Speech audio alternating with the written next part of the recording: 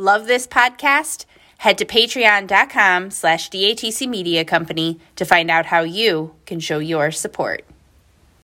This podcast is sponsored by FlashCityRecords.com, your go-to destination for a musical journey like no other. Check out their wide selection of vinyl with new arrivals dropping every week. Flash City Records, where the beats never stop and the tunes keep coming. A member of the DATC Media family.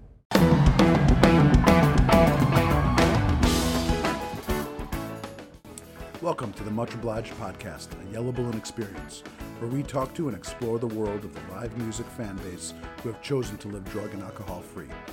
Each week, we will have a new guest and have a short interview with them and lead right into their speaker meeting that they share on our Friday night speaker meetings. New episodes drop every Monday at datcmedia.com. Make sure to check us out on Facebook and our Facebook group called Much Obliged, and come on over to Instagram, where you can find us at @JahJunkie, JAHJUNKIE. Now on with the show.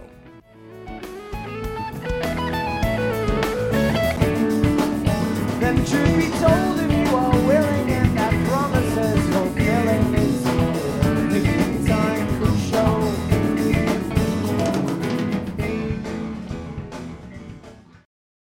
Cut the wheel.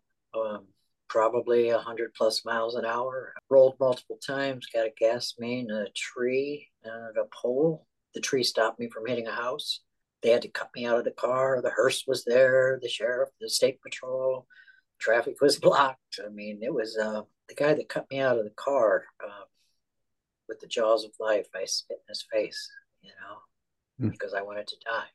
And I told him, get your hands off me. I'm a dead MFer. Higher power had other plans because here I am today. I survived that amazingly. And it still took me another, 2.5 years after that before I got sober. I just hadn't had enough.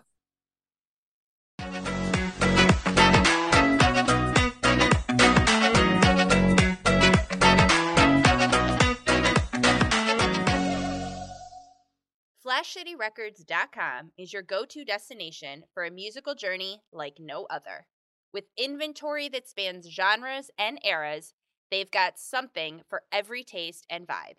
Check out their extensive catalog with record store day exclusives, new releases, the psychedelic sounds of King Gizzard and the Lizard Wizard, the jam-packed energy of Fish, the funky vibes of Goose, the progressive brilliance of musical wizards Humphreys McGee, and of course, all the dead you can handle. It's a musical feast for your ears, and it's all at Flash City Records. And if that wasn't enough, they also have your favorite band apparel and collectibles too. Flash City Records believes in delivering the best customer service because, let's face it, music is more than just notes and beats, it's an experience. Their dedicated team prides themselves on making sure that every time you shop with Flash City Records, the experience is as smooth as a well-played guitar riff.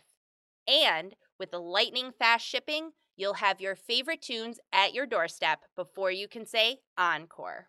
Order by 4 p.m. Eastern Time, Monday through Friday, and your order will be shipped out within 24 hours, with free shipping on all orders over $100.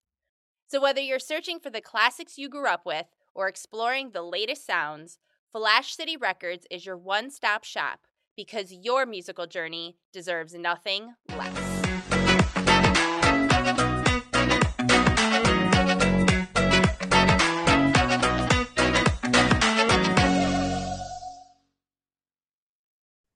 Hey everybody, it's Benji. I'm here with your co-host Matt, and today our guest is Lefty. Some of you may know him as Mike, but those people probably aren't listening to this podcast. Anybody listening knows him as Lefty. Hey guys. Hey Benji. Hey Lefty. How's it going? Hey. Lefty, they can't see you give the peace sign. It's audio. Oh, I'll do it anyway. They can feel it. They can feel it. Well, the good news is that there's video here, so I'm going to release that as a reel. Put that on social media. Then they can see it. You're too kind. Well, Lefty, I'm really excited that you're here with us. Last night you shared, and Monday this is going to be released, as the podcast. And you just celebrated 34 years of continuous recovery, and what a fucking miracle that is. And, you know, people who are listening are going to be able to hear your share shortly. I just want to start off by asking you, do you mind telling everybody why your name is Lefty? I received the name Lefty. I was named Lefty by a motorcycle club by the name of Fifth Chapter. When I got clean, I noticed these guys in AA wearing leather jackets and colors on their vests. And, you know, that was a world I knew something about. So I gravitated to them, and they're like, what are they? And it was a group called Fifth Chapter. And they explained to me, it's from the book, Alcoholics Anonymous. There's a chapter in there, number 5. It's called How It Works. And I started hanging out with them, and they kind of adopted me. They gave me the name Lefty because, you know, biker clubs, everybody's got nicknames. Lefty was, I guess, to teach me humility, but it totally had the opposite effect because it gave me an identity. And it's because I'm missing an arm. I have, my right arm is amputated, and I had ridden motorcycles my entire life, so it was just a quick move of the throttle over to the left side and running it upside down so I could use that while I let out the clutch, and I was up and running. And it was great. If I remember correctly, the motorcycle accident happened when you were sober. It was a car wreck that I lost my arm. Yeah, it was actually a suicide attempt. I took a car as fast as it would go and cut the wheel, probably 100 plus miles an hour. Rolled multiple times, got a gas main, a tree, and a pole. The tree stopped me from hitting a house. They had to cut me out of the car. The hearse was there, the sheriff, the state patrol. Traffic was blocked. I mean, it was the guy that cut me out of the car with the jaws of life. I spit in his face, you know, because I wanted to die. And I told him, get your hands off me. I'm a dead MFer. Higher power had other plans because here I am today. You know, I survived that amazingly because it was like a terrible thing. And it still took me another, I don't know, 2.5 years after that before I got sober. I just hadn't had enough. Wild. I've got 2 really relatable things to share with you on that. Do you want to hear the funny one or the sad one? I want to hear both. Okay, so I'll start with the sad one, and then we'll go with the I'll start with the sad one, then we'll go with the funny one. So the sad one is I was working with a guy in the program. This is probably 15 years ago or so. And he called, I saw him in the afternoon. He said to me, I'm done fighting. I'm sick of this shit. And I was like, okay, whatever, fuck off. You know, you don't get to be sick of this shit. Like, you know, we got to make it to tomorrow. So I called him a couple hours later, and he answered and just sounded awful. And I called him a couple hours after that, and he didn't answer the phone. So I called him again a couple minutes later. He didn't answer the phone. So I called a buddy of mine who lived down the block from him. I said, hey, go check on him. And he said, he's not there. And so we drove around, went to all the normal spots. We couldn't find him, and we went back to his house. And we'd been looking around for a good hour and couldn't find him anywhere. And I was like, I'm just going to call him one more time. And I took out my cell phone and I called him. And while I was looking at my friend, I saw a reflection off of his glasses of a light that was coming in through the garage. And like, I was like, what is that? And I realized that the guy was sitting in his garage with the car running, and his cell phone ringing reflected a light off of the dash, you know, off the windshield, and it reflected off of this guy's glasses, my friend's glasses that I was with. And we panicked, you know, like, holy shit, like we found him, but that's not good. And kicked in his front door, ran into the garage, opened up the garage door and pulled out the car and called 911. And I remember as I'm literally sitting on top of him, pulling the car out of the driveway, he looked at me and his eyes were black and his lips were black. He was listening to the Los Lobos cover of the Grateful Dead song. I can't remember the cover. that they were playing. He looked at me and he said, "Why would you do that to me?" And I said, "Because you're not dying today, motherfucker." And he thought I was his dad, and he was like, he was out of it. He was just like, I was trying to do something here. Why would you do that to me? And I was like, fuck you, man. Like, you're not dying on my watch. And he he killed himself about a month and a half later. That was fucking hard. That was a hard and unpleasant. But what I took from that was that anytime somebody tells me that they're struggling, I never brush it off. It's never like, okay, whatever, you're struggling, you'll get over it. Like, you tell me that you're fucking struggling, and I'm going to call you. And if you don't answer the phone, I'm going to call you again. And if you don't answer the phone, I'm going to call you a third time. And like, we're going to get real fucking serious, real fucking fast. You know, and I don't always answer the phone when people call, but I always tell people, if I don't answer the phone and you need me, you fucking send me a text message and say, answer the phone right now, and whatever I'm doing, I'll walk away. But that, just, you know, when you said you spit in that guy's face who pulled you out of that, you know, I think about that guy. His name was David. I think about him all the time. But let's move on from that. Let me tell you the funny story that you made me think of. My sponsor, who's got approximately, 30 some odd years, was in a similar position as you. He was driving down the road and he was miserable, and he wanted to take out himself. And he drank a gallon of antifreeze to try to poison himself. And then he drove his car off of a cliff. It turns out that the chemical reaction between antifreeze and alcohol both sobers you up. It neutralizes the alcohol, but the alcohol neutralizes the poison in the antifreeze.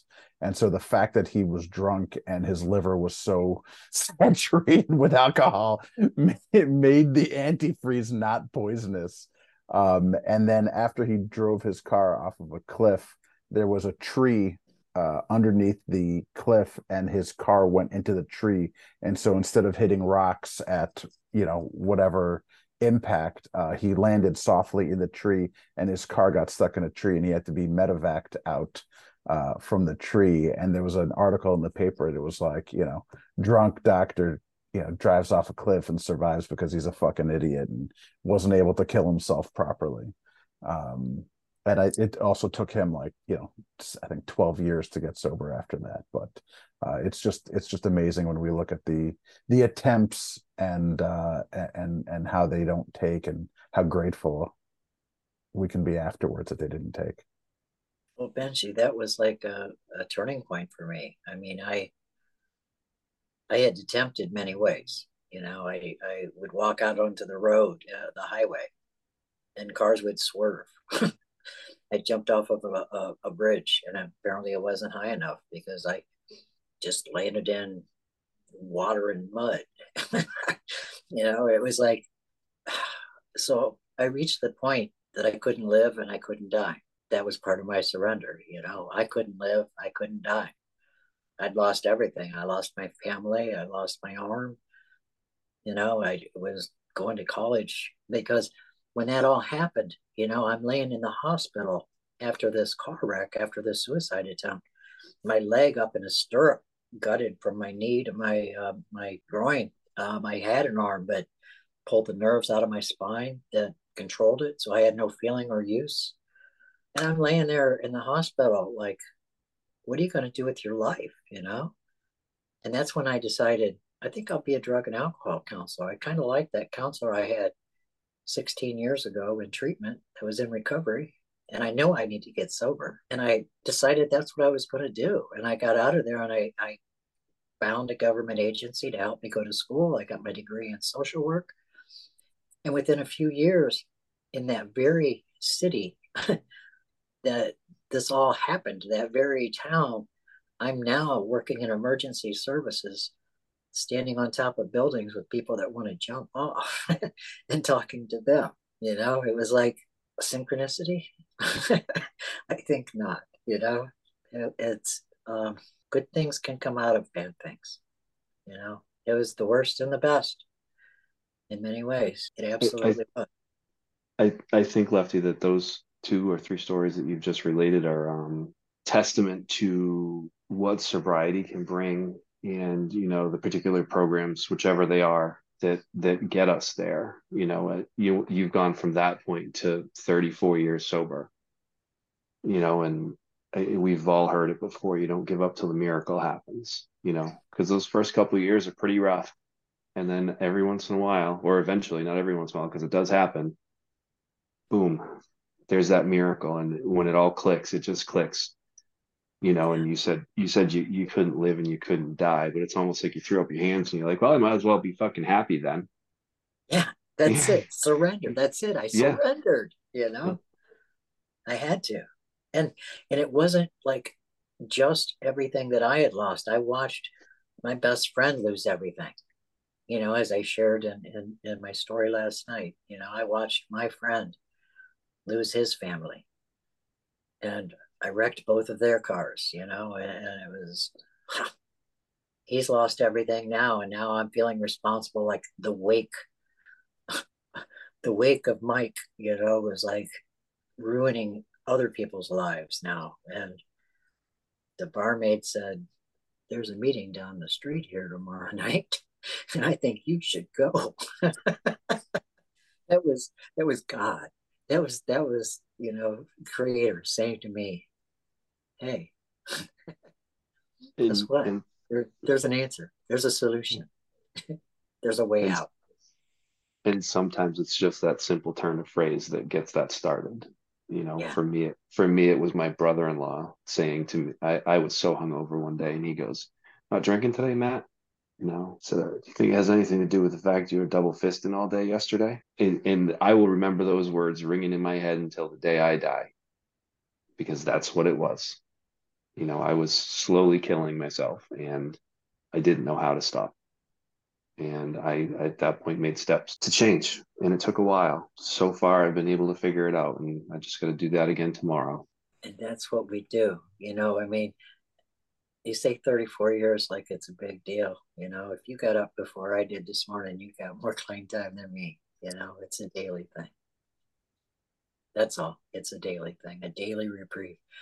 It's a good thing I didn't get what I deserved, because what I deserved was pretty bad, because I like to think I'm a good person, but I sure didn't behave like a good person. I love and I care, but I was very selfish, and mean spirited, and did things that I'm, not proud of at all. But I recognize that that's what we do in our disease. And today I don't have to live like that. Today I've got a program of spirituality that teaches me about love and kindness, and a spiritual path that really, all the poles in the teepee go to the same place. I could do this as a Buddhist. I could do this as a Christian. I could do this as a Jew. I could do this in so many ways. I do it as an alcoholic. When people ask me about religion, I just tell them, I'm Jewish, Christian, Buddhist, pagan, because that's kind of what I am. And not that I cherry pick.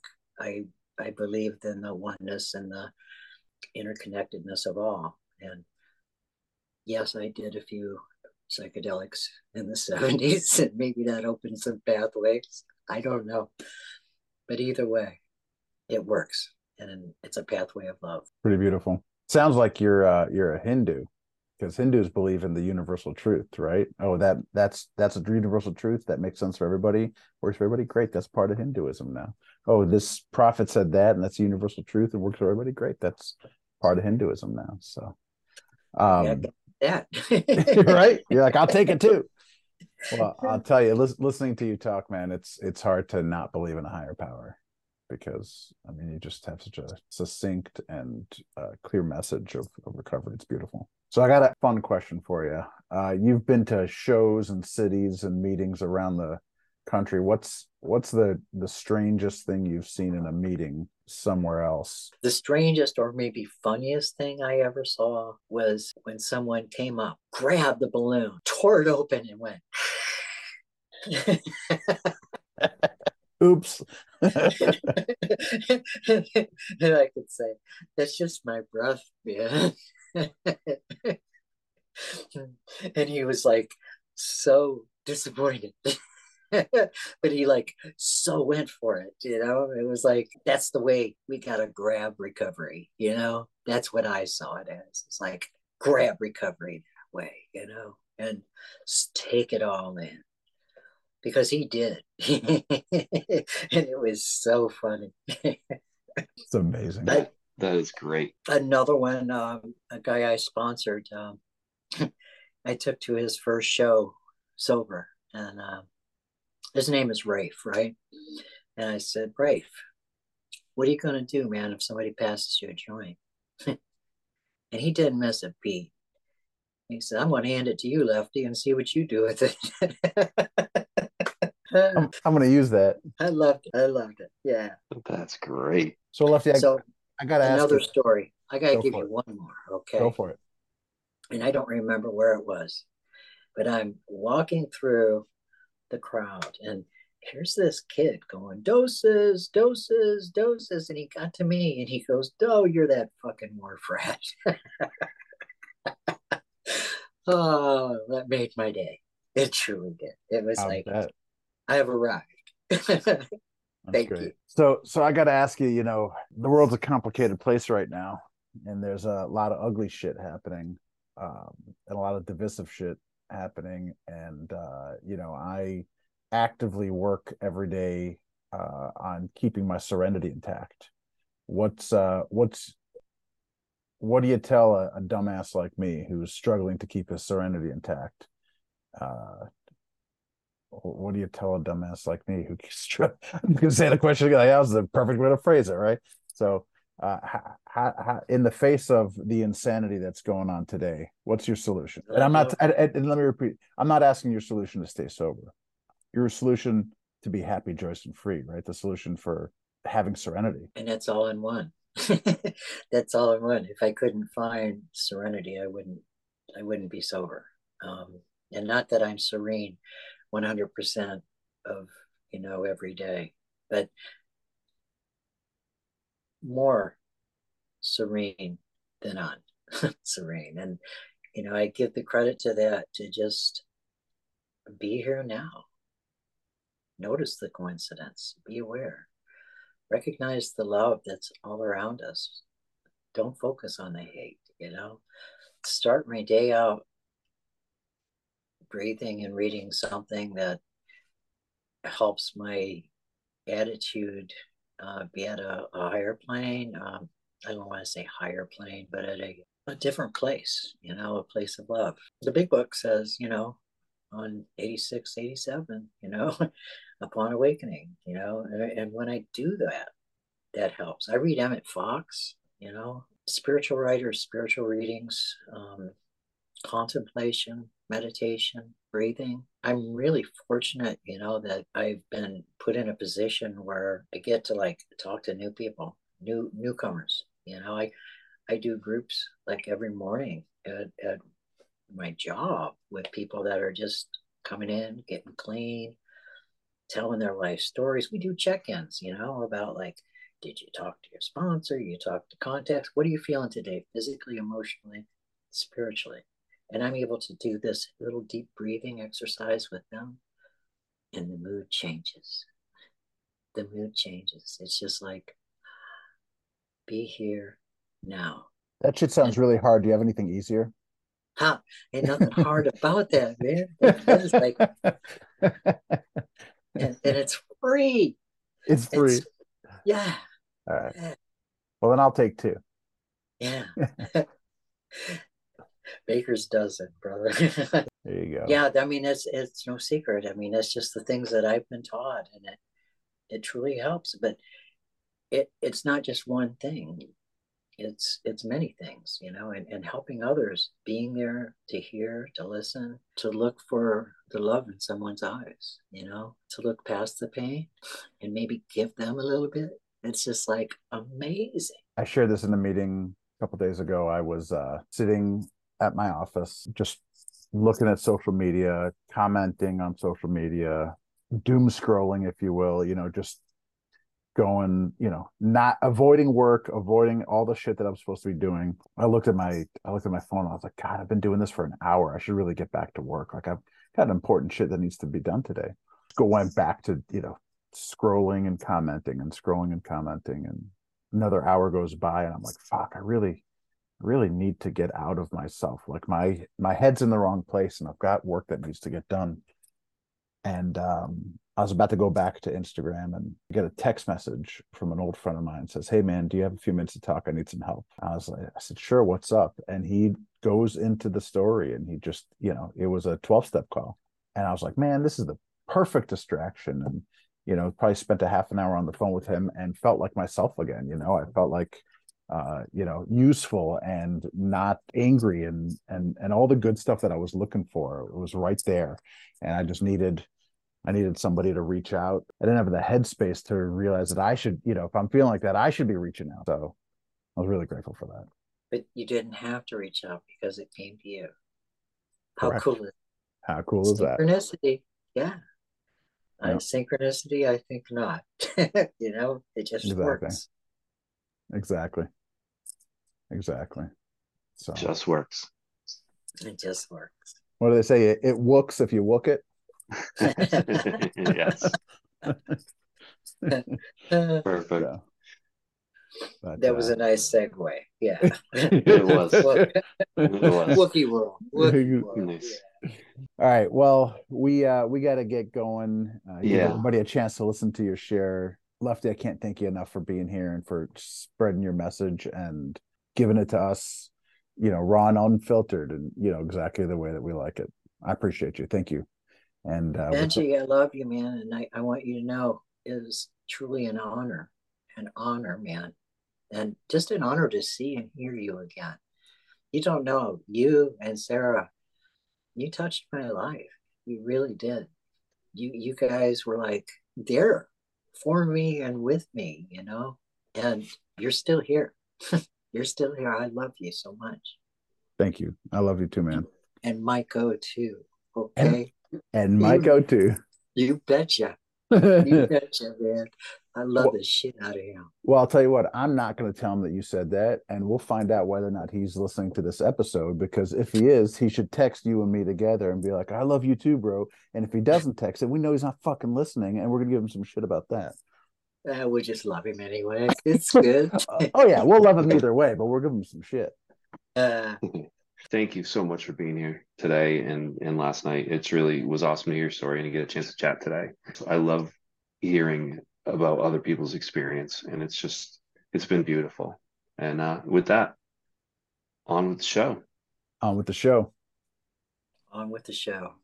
A little bit about our speaker. Lefty, aka Mike, aka Lefty, I don't think anybody calls him Mike, is an old friend, somebody that I've known for almost 15 years. We met, I believe, at Rothbury for the first time, but have crossed paths at many shows over the years. And, when they talk about in the rooms, look for somebody who has what you want. Lefty has what I want, which is calmness and serenity and a way to deliver a smile, even in some rocky terrain. So, when Lefty speaks, I listen. And he just celebrated 34 years. And that is a fucking miracle, because by all reasonable nature, Lefty probably shouldn't be here today. So, I'm grateful that he is. I'm grateful that he's still sharing the message, and I'm grateful that he's sharing the message here with us tonight. So before I hand the room over to you, Lefty, we have a tradition of asking everybody to unmute, and we're going to tell you how much we love you. So you guys know the drill here. 3, 2, 1. We love you, Lefty. I love you, Lefty. Thanks for coming, buddy. You are the best. Thanks, man. Mad love. Thank you all. And with that, my friend, the room is yours. Well, thank you, Benji. I'm truly humbled and honored to be here. Thank you. I remember meeting you, Benji, and it was my honor to meet you. And your sister. It was such a wonderful time, Rothbury. So, hi everybody, I'm Lefty, and I qualify. How's that? For many, many things. I'm an addict. I'm an alcoholic. I'm a wharf rat. I remember at Rothbury, we were struggling because we had like the wharf rats because Phil, we had Gateway because we had like widespread. Trey was there, I think. I mean, we had like multiple. Mo was there, so we had all this. Whose banner do we fly? So we were hanging like four fucking banners, and we settled on let's just call ourselves Yellow Balloons, you know. So hi, I'm Lefty. I'm a Yellow Balloon guy, and that's I guess my introduction. The truth is I never wanted to. I never planned to live this long. You know, I never planned to live past 18. I grew up in a home in Ohio, like in the Midwest, and you know, a family that was living above their means. You know, keeping up with their neighbors and typical. You know, very typical. Sister, a couple years older than me. She had blonde hair, blue eyes. Um, Cheerleader, homecoming queen, all that, did homework. I was not that kind of an achiever. And I lived sort of under this, you're Linda's brother. And I never wanted to be Linda's brother. And um, if you can, I guess, imagine the time, I was born in 1957. So through the 60s, I experienced a lot. And developmentally, you know, as teenagers are, or 10-year-olds, 11-year-olds, they're beginning to question things. And, you know, and what I was seeing on television at the time was mass riots, civil rights, women's rights, um, crazy things, Vietnam War. I mean, massive change, things, agents of change everywhere. And I was the kid that didn't feel like he fit in. You know, I studied science fiction. I was interested in all things beyond. I guess I was a spiritual seeker then. And anyway, they had the anti-drug campaign at the time. You remember the frying egg thing, I'm sure. You know, this is your brain, because that was the most popular one. Well, the one I saw in probably 1969 was two guys sitting in a smoky room with crazy long hair. And I remember this, at least my memory says this. One man pointing at the ceiling going, wow, man, there's a paisley print dog walking on the ceiling, barking daisies at me. And you know what? That didn't scare me. That inspired me. I said, I got to get some of this stuff. So my family went on this little mini vacation to these, you know, resort cabins. And okay, back then they had pinball machines. So here at the marina, I went to play pinball, and there's these guys standing around playing pinball, and they looked like those guys on that commercial. So I started bugging them and bugging them and bugging them. And guess what? Eventually they broke down. And that was my first experience with drugs of any kind. And, you know, it was transformational, because at that point, I felt like I belonged. I felt like I had a purpose. I felt like I had a place, that I fit somehow in this universe that made no sense. So, of course, I was going to do it again. You know, we got back home. I noticed, wow, out in front of the courthouse, there's these guys hanging out that look kind of like that too. So I started going there every chance I got. So by the time I was 15 years old, I was a fixture hanging out at that courthouse with these guys. You know, all of them much older than me. And it wasn't just guys. I mean, it was women too. Alcohol, I tried to drink, but it made me puke. You know, I wasn't a big fan. However, there was a biker bar, you know, by the Outlaws Motorcycle Club right across the street over there. So I would go over there sometimes because I was fascinated, you know, because by this time I had developed this hero worship for Charlie Manson and Sonny Barger from the Hells Angels Motorcycle Club, because they took in people that nobody else wanted. That was it. It wasn't like I wanted to be a badass or a murderer. Uh, I wanted to be loved. I wanted to fit. And these were people that somehow had families, or so they called them. And that was my connection with the hippie community. I went to treatment because I got busted for marijuana and it was a felony. And I didn't want to go to kiddie prison, and the United States Army said they wouldn't take me because they had enough drug addicts.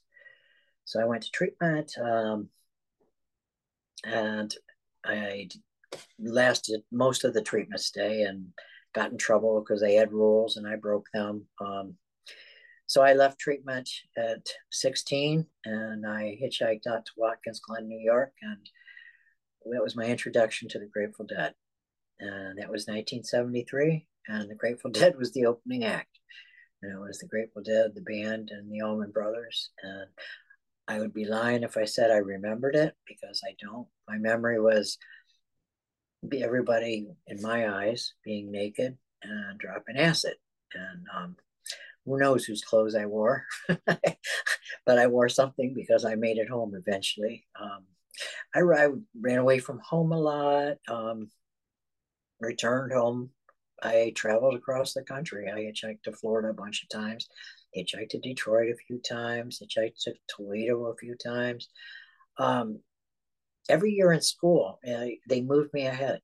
You know, I mean, I didn't finish one year, but they moved me ahead anyway. My senior year, the principal asked me to quit, so I did, because it seemed like the thing to do. I married the sheriff's daughter because I got her pregnant, and the story behind that,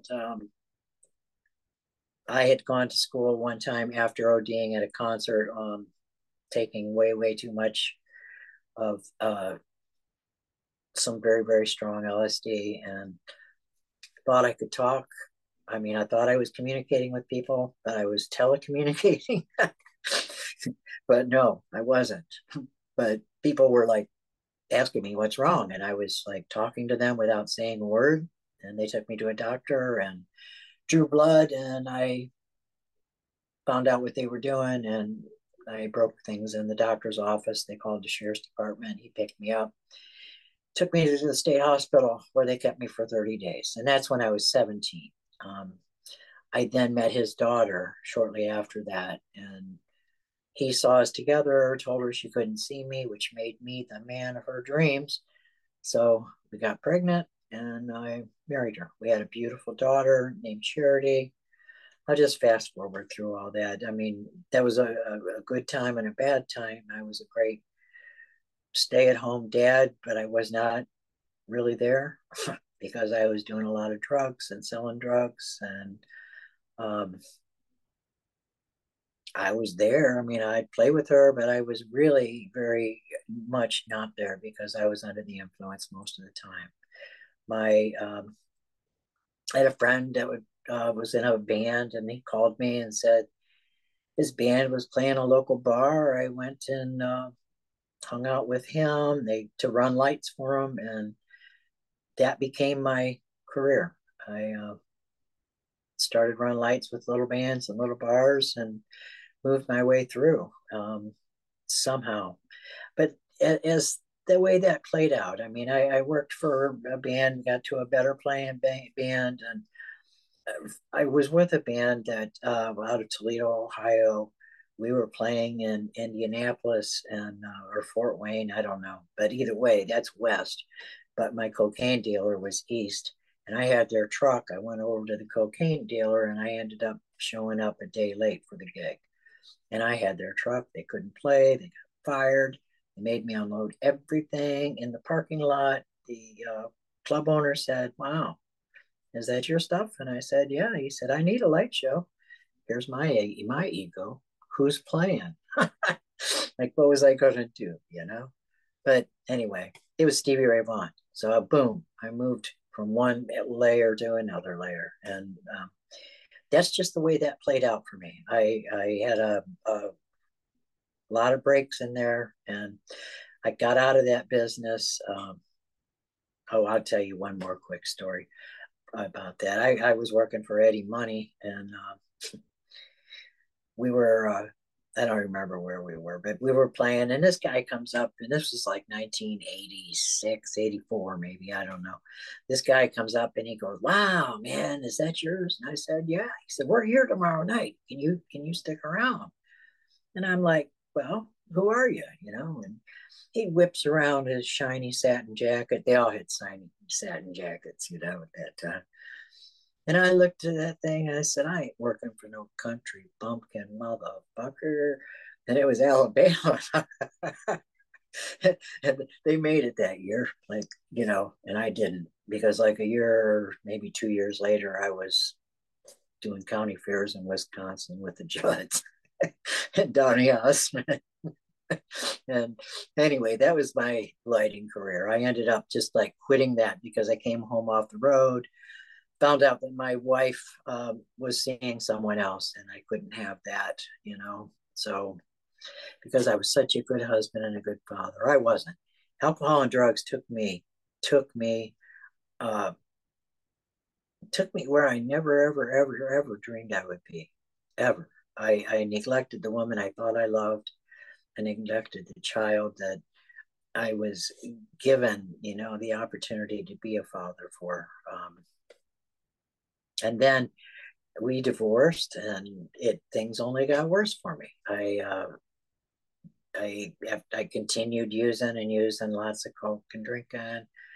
I attempted suicide. I mean, I took a car after the divorce. I got angry and drunk for 3 days and doing the coke, and I took a car as fast as it go and cut the wheel, and it rolled over multiple times.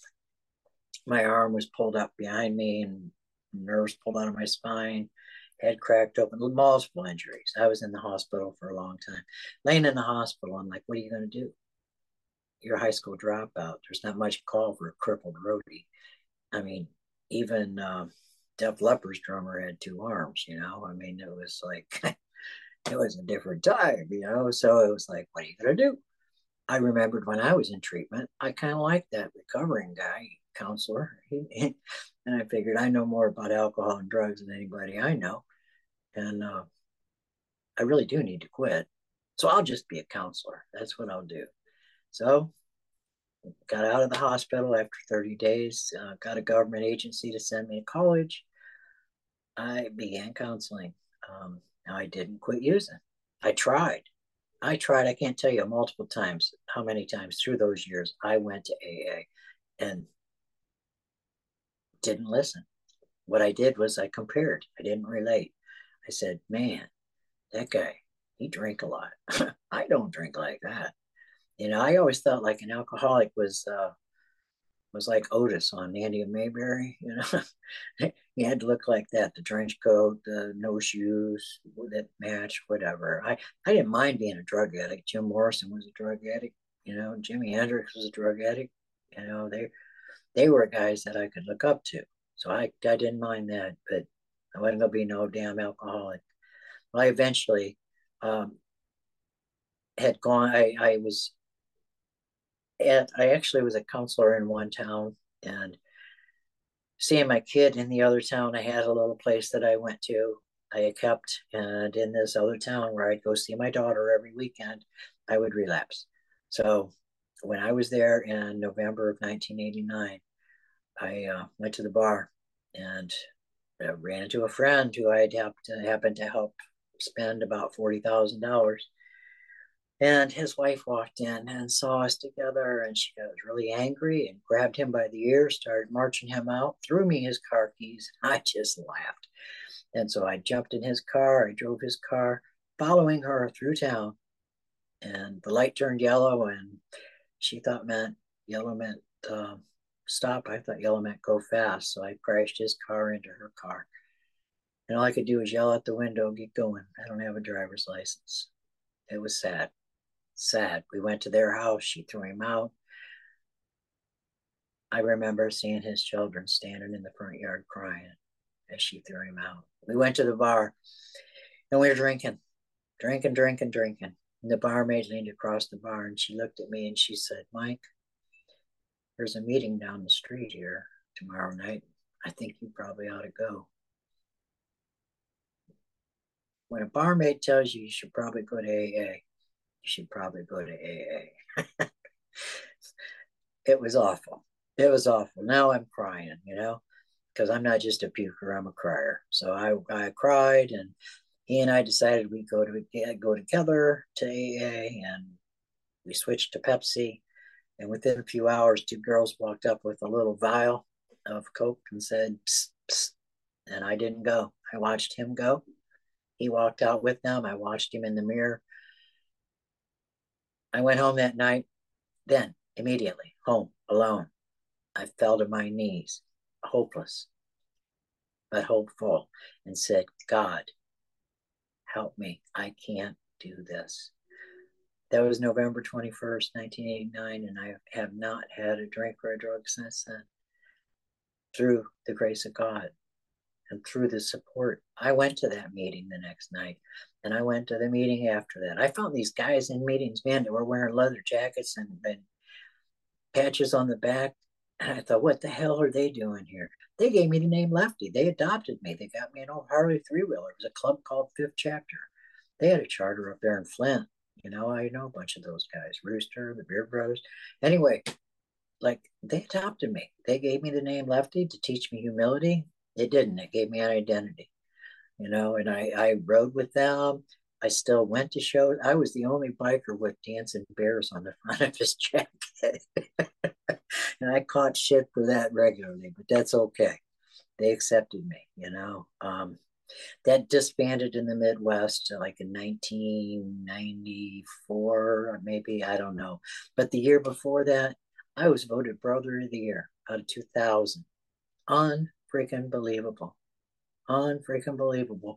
Because I ain't nothing, man. I'm just like a vessel and a servant, and I just try to do the next right thing, and that's all I've been doing. And I found the Wharf Rats in 1989 at Chrysler Arena, Chrysler Arena in Ann Arbor. And the amazing thing there was I found the Wharf Rats, and I was at that show with a bunch of people tripping, and I wasn't.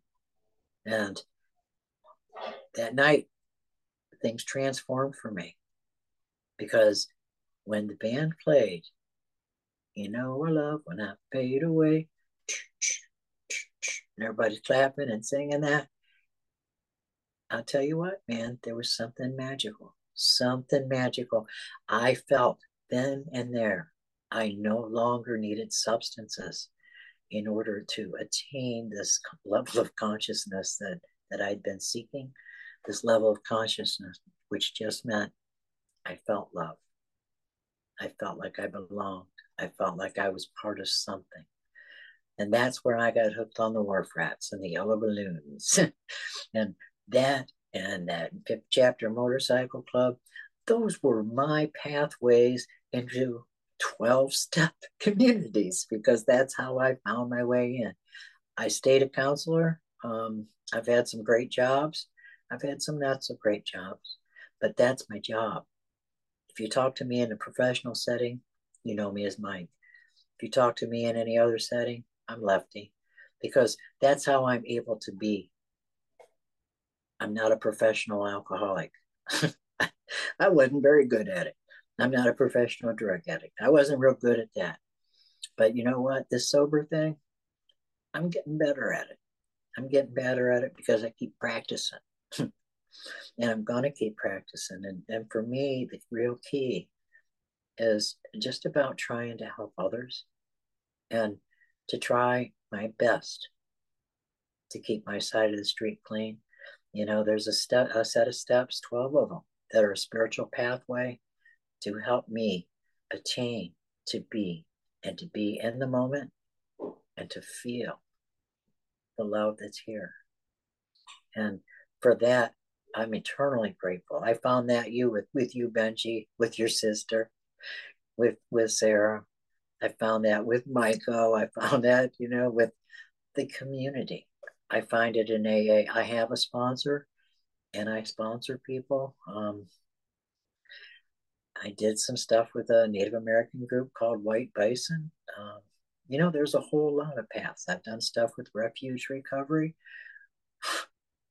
The message is the same. It's a spiritual melody, you know?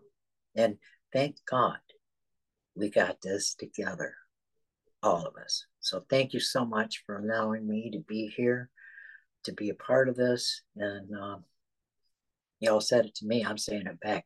I love you.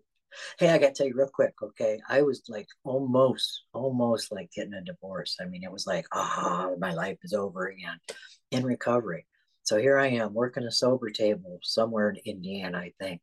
And I'm like sitting at the table, like somebody else is going to have to do the meeting, man. I'm too shook up. I'm just going to sit here and feel sorry for myself.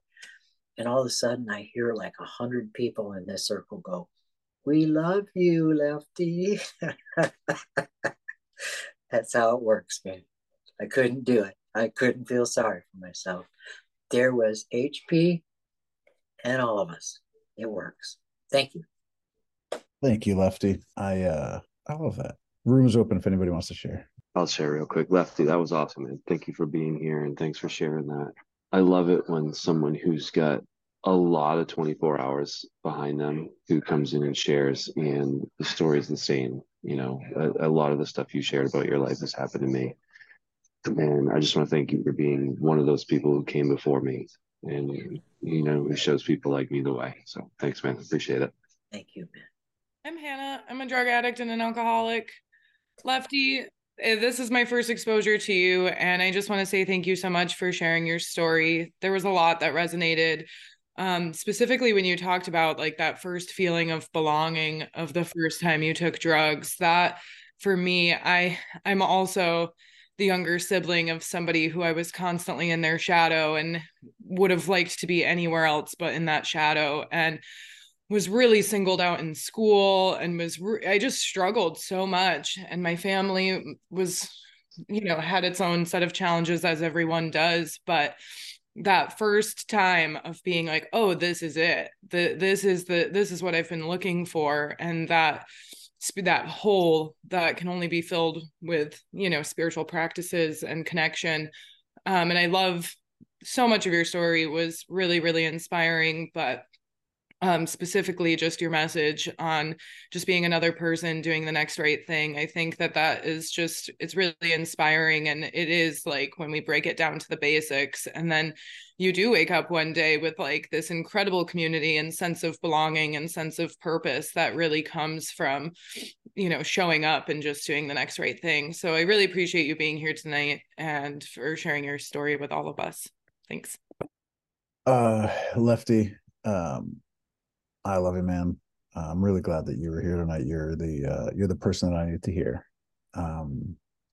I love that story that you shared about talking shit about Alabama.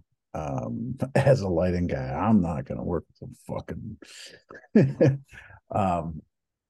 so yeah, I know how you feel, just talking shit about a band, because you're a drunk who's got an opinion and being an ego, an opinion and an ego, and just being fucking as wrong as you could possibly be, So, and even if you're right, you're wrong, So anyway, yeah, I love you, man. Dustin, alcoholic addict. Lefty, I really appreciate you sharing your story tonight. I was about 10 minutes late, unfortunately. I'm gonna definitely have to go back and listen to this podcast. I really liked what you had to say. I feel like you have a lot of stories to tell. I wish I knew you and go get coffee and listen to some of them. But yeah, I don't know. I could relate to a lot, namely like the whole like comparing yourself to other alcoholics. Toward the end of my drinking career, or really most of my drinking career, I compared myself. I always thought that I was not an alcoholic. My idea of the alcoholic was someone that kept a bottle of gin under their bed and and couldn't make it an hour without having a drink.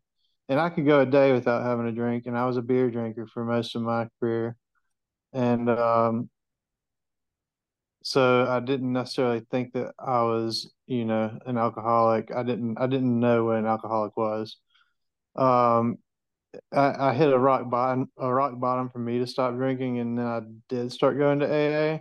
And even then, I was comparing myself to the people in the room, and not only about like my drinking, just everything. Like I felt like I didn't belong there, and I wasn't one of them. And like you said, it wasn't.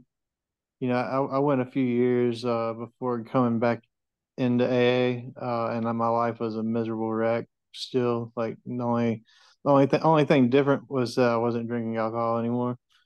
Um, but I actually like you said, started listening, and when I started listening to the people in the rooms, I learned that I was exactly like everyone in there, and I was an alcoholic, and that just opened the door to recovery for me, and I'm stuck with it, and still continue to work a program of AA to this day. So yeah, I don't know. Yeah, thank you so much for your story tonight. Hi everyone, Amy, food addict, Fell. Hi everyone. Lefty, thanks for talking. Giving your story to us. I've never heard you before either. But hearing the longevity that you have in the program makes me feel good knowing that I can do this too and keep going. So that's pretty much it. I'm burned out from the holiday. So but it was good seeing everybody. Thanks. Thank you. Hey, Benji, Yes, sir. I gotta say one more thing, okay? When I went into AA, one of those times, like I got kicked out because they had like, you must announce yourself as an alcoholic, and they kicked me out because I said, I'm Mike Durham, I'm a cocaine addict.